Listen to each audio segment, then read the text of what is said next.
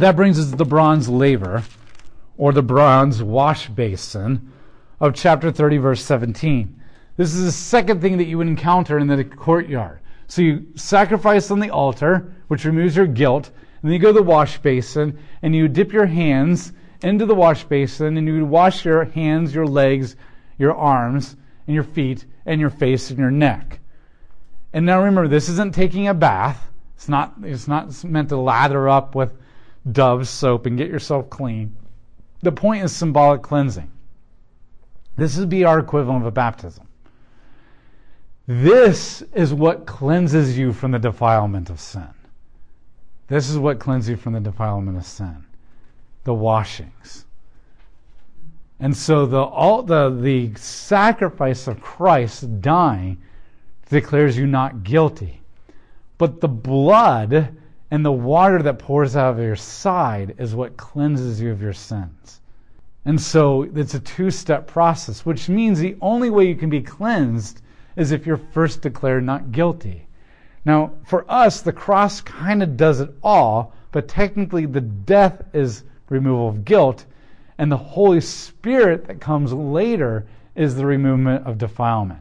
So that now, when you commit a sin, you don't have to re-crucify Christ all over again, because you've already been declared not guilty and not condemned for every sin that you've ever committed and every sin that you ever will commit, because his sacrifice, unlike an animal, is an eternal sacrifice. So just like he was and is to come, his sacrifice was and is to come. Therefore, it takes care of every sin that you've ever committed and will commit. And so that removes your guilt. But the fact is, you still continue to sin, and that ruins your relationship with God, which means you have to be cleansed on a regular basis, which is your confession. It's constantly going to God through confession, and the Holy Spirit then continually cleanses you, and then it starts this process of sanctification.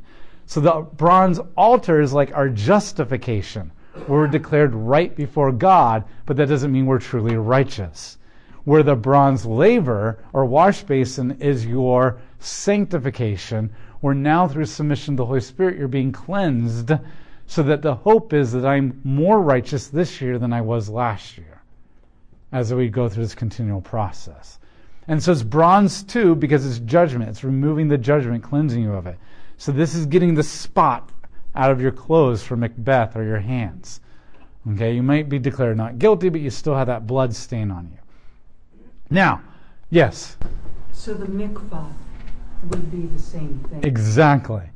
So the Jews then would have their own local mikvahs in a village, or a wealthy person would have their own mikvah. And the mikvah was a hole in the ground, or carved out of stone, and you would walk down into it, and you would dunk yourself in. Now when we get to the temple, you have to do this before you even enter the temple, and then you have to do it again once you enter the temple. And then you would walk out different steps, because the steps you walked in is defiled with your dirty, sinful feet. And then now that you're cleansed, you walk out different steps, and sometimes they're side by side, and sometimes it's on the other side. And so you just kind of go in. What does that sound like? That sounds like our baptism. So when John the Baptizer comes along, he's not inventing a brand new idea. It's not like he's comes up with this really cool baptism, and everybody's like, oh, that's the beginning of baptism. God prescribed it already. It's already in the Bible. When we get to Leviticus, he's going to tell them about the mikvah. This is something they had to do continuously all the time. What John does is completely different. John is offering a once and only mikvah washing, saying that something is going to happen where we only have to go through the mikvah once to cleanse our sins. And so where normally it also represented repentance, but it also represented being a part of the community. And so John is saying, repent, for the kingdom of God is here, meaning the only way you can get to the kingdom of God is by being cleansed and repenting.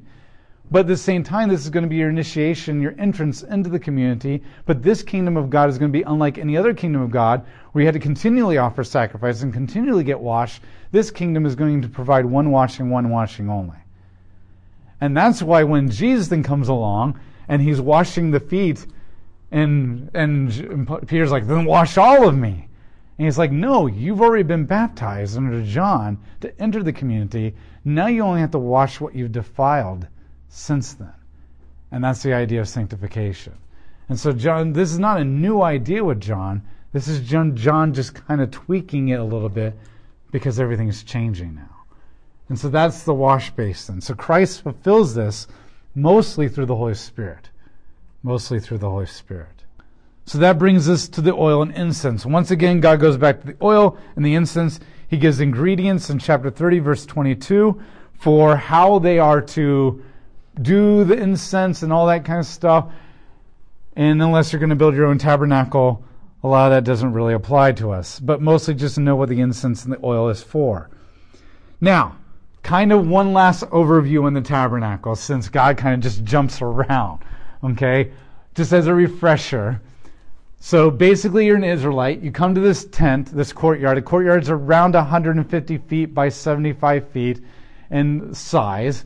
There's only one gate on the eastern side. And remember, moving westward is moving closer to the Garden of Eden. Moving eastward is walking away from the Garden of Eden. You enter through the gate. There's only two ways you can enter the gate. What are they? You're part of the Abrahamic covenant. And you have an animal sacrifice. The first thing you would come to is the altar.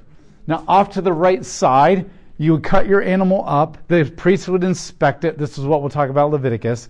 But he inspect it for imperfections and defilement. And then the priest and you would cut the animal up. And depending on what sacrifice you're offering, you offer different parts in this. It would burn up. The smoke would go up in the air. You would then go to the wash basin and you would wash yourself. And this entire time, you're probably singing hymns and songs and celebrating. And then you would leave. And that's all you would do. Now the priests, though, they would be allowed to go into the holy place where they would continue to provide the light of God, which represents the presence of God. And they would restock the table of showbread with the bread, which represents God's provision, inviting you to eat with him. And then they would restock the altar of incense for the prayers. And then once a year, the high priest would go into the Holy of Holies and pour the blood of a goat on the atonement lid that covers the Ark of the Covenant. And so that's basically the gist of the tabernacle. How often would they come? Good question. When we get to Leviticus, we'll talk about that more, but God never tells them how often. Because it just seems like so many people. Whenever I would read this, I would think it must be... Well, remember, your guilty conscience determines how often you go. So really, how often do you go? That's the one thing. God is really detailed on a lot of things, but the one detail he leaves out is how often. Now, the priests were required to offer a burnt offering every morning and every evening to kind of open and close the sacrifices. But how many people showed up that day? Had everything to do with how much they love God. So the more guilty you feel about sin, you're probably going to be there a lot. And the same thing with us. How often do you pray and repent of your sins? It all depends on how much you love God, how close you are to God, how aware of the Holy Spirit's conviction you are. Some people pray and are repenting a lot, and some people go maybe once a week or whatever. And so that really is the one thing that God did not command of how often. It really just had to do with how much your sin bothered you. And so I'm sure as the people become more and more sinful, they show up less and less and less. And as the people are more righteous and after revivals, there's a lot more people there. And so, as the people grow, they're going to spread these out. It's going to take a lot longer to get in. Of course, things are going to get bigger, though, too. By the time we get to Solomon, we're going to have a giant altar and multiple wash basins and that kind of stuff. So that's the one thing that he doesn't prescribe. Yes? In this culture, it was only the men did the sacrificing? No, the whole family would come. The men would be the only ones who would be offering the animal, but your entire family would be standing there with you. Now, this makes two very important points. One, that's a lot of blood, a lot of death, a lot of work, a lot of rituals just to get into this gate. And it's even more to get into this and even more to get into that. What is God trying to communicate? Your sin has created a barrier between you and God. There's only one way in to God, and it's only through a blood sacrifice. And this is a lot of work. And see, we don't have to do animal sacrifices anymore, that kind of stuff, but one of the disadvantages of not having that is this lesson isn't being pounded in our head on a daily basis. The Bible never says that making animal sacrifices is wrong to do that anymore. It just says beware that that's not going to do anything, that you have a better sacrifice. But at the same time, not going through this process has robbed us from a very powerful, visual, violent, horrific experience that can communicate a lot to us about what our sin is. And we've missed out on that. Now, granted, I don't want to go back pre-Christ, but God, it's not like God's like, well, that was a horrible plan, let's go with Christ now. Like, this is still a beautiful picture. This is still a very powerful lesson. This is still God communicating to us. So yes, in some sense, I said, don't you dare go back to animal sacrifices, because it's an incredible insult to the eternal sacrifice of Christ.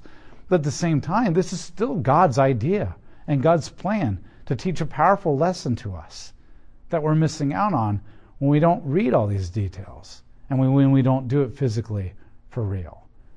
And we'll talk about that more when we get to Leviticus, but remember that what God is trying to do is you are separated from God because of your sin. And this is a lot of work, and it's a lot of death and a lot of blood. But the second point that this tabernacle makes is there are doors and gates. If he really wanted to keep you out, there would be no gate. There'd be no altar, there'd be no wash basin, and there'd just be this room with no doors. But by the fact that there is a gate, and he does allow an animal sacrifice to get you in, he's communicating to you that despite your sin, he still loves you so much, there is a way in. And then when Christ comes, he's just going to tear those gates wide open for you. Because here's what's really cool. When we get to Ezekiel, Ezekiel's going to envision a temple where there are multiple gates on all sides of it, and the walls of the courtyard are really small that you can step in. So the walls are like really low, and the gates are huge, and there's multiple gates. And the whole point is that when Christ comes, there's going to be access to everybody from all nations and all tribes. But it's a lot more complicated than that, but that's the prophets. So that's what this is communicating. Now, here's the other thing that's cool. There's the Garden of Eden. Now, I don't know what the Garden of Eden looks like. This is all metaphorical. The Garden of Eden had some very important things in it. Now remember, there was a gate in the east of the Garden of Eden, and it faced east. In the garden, there were 4 very important things that God highlighted. 1, there was the presence of God. Don't know what he looked like at that point. There was the tree of life. There was the fruit of the garden, and there was the image of God, humans. These are 4 things that God placed in the Garden of Eden. And so basically you have humans and God dwelling with each other, and because you have that relationship, God is providing you life, and all your needs are being met through the fruit. That's the picture he paints. Once you commit sin, you're kicked out, and what guards from entering? The cherubim. Okay? So we lose access to the garden. So what does God do? He has them rebuild the garden, so to speak. And so what does he do? He puts the Ark of the Covenant inside the tabernacle. Then he creates a tree, which is the lampstand, because it has almonds carved into it and all that kind of stuff. And then he provides bread and olive oil, which is the fruit that sustains them. And then through the priest, he allows only a select few who've dedicated themselves to an extra level of holiness to enter in and dwell with them and chooses them. So he's kind of rebuilding this Garden of Eden. But then he does something else that's cool. Then he brings them to Israel, and Israel just happens to have these 2 bodies of water in the east, so they kind of form pillars in a gate that's in the east. And then in there, he places the tabernacle, which is the presence of God, and he provides them a land flowing with milk and honey. And there's a lot of times that fruit and trees show up over and over and over again as a symbol of God. And then Israel becomes the image of God in this land. And what's very interesting, how does everybody enter and leave the land? If you've gone through Genesis, Jacob leaves the land through here, and he encounters angels. And then when he comes back from Laban, he comes back through here and encounters angels. And then when we have Joshua bringing them in, they come in this way. And who does Joshua meet right before he goes through? The captain of God's army, an angel. Okay, and so then when Elijah leaves, they encounter angels. And when Elijah comes back, he encounters angels. And then when all of Israel's taken out and kicked out of the land, they go out through this way, but they don't encounter angels because Ezekiel gave them a vision of God and the angels leaving the land. And so God basically creates the land of Israel to be like the Garden of Eden as well. And the only time Israel ever goes in and out of the land in a theological sense is through that gate in the east. And every time they do, they encounter angels. And so God is painting this picture so that when we get to the book of Revelation, we're told that the tabernacle of God comes down, but he also calls the tabernacle Jerusalem, and he also calls it Israel, and he talks about it like it's a garden. And the idea is that he's collapsing all these things together because the kingdom of God has finally come down to earth. And so this is an intentional image that God is trying to create all throughout the Bible of what God is trying to do. He's building a little microcosm, the tabernacle of the Garden of Eden. And his desire is that if Israel is obedient, then that garden will get bigger and bigger and bigger. And then Ezekiel has a vision of this garden getting so big that it covers the entire earth. And even the Dead Sea, which has no life, turns into this vibrant, life-giving body of water when the river flows into it. And so that's God's dream one day, is that we start with a little tent that's 45 feet by 15 feet. But if we are obedient, it's supposed to expand. But we never could do it until Christ becomes Israel and he begins to expand it through the church. And so this is what God is trying to communicate here. Then he commands the willing artisans. 2 artists. Bezalel, which means in the shadow of God, chapter 31, verse 1. And that was Miriam's grandson. So it's the grandnephew of Moses. And then Oholiab, and I never can say that one, which means the Father is my tent. And God commands these 2 artists that are incredibly gifted in metalworking and fabrics, and he puts his Holy Spirit upon them to give them the gifting. So he takes their natural talents and then combines it with the gifting of the Holy Spirit to craft all these metal images that we've talked about, the table of showbread and the altar of incense. And basically he commands them to have a special access and to craft this. And so this gives an incredible significance to the artists. And then once again in chapter 31, God commands that they focus on the Sabbath. Because remember, the Sabbath is the sign of the Mosaic covenant as well as their access into the tabernacle. Because this is the day. Because you have to realize the Sabbath is a unique thing. Because basically the Sabbath is a time, the tabernacle is a place, and the pillar of fire is a physical thing. So the tabernacle is where Israel encounters God in space, time, and matter. It's a specific space at a specific time that they can encounter the physical presence of God. This is their only link to God. And so the Sabbath becomes a very important thing, because in a culture where you're working all the time, this is the only time that they're going to encounter God in space, time, and matter without the Holy Spirit. And so God keeps repeating the Sabbath over and over and over again.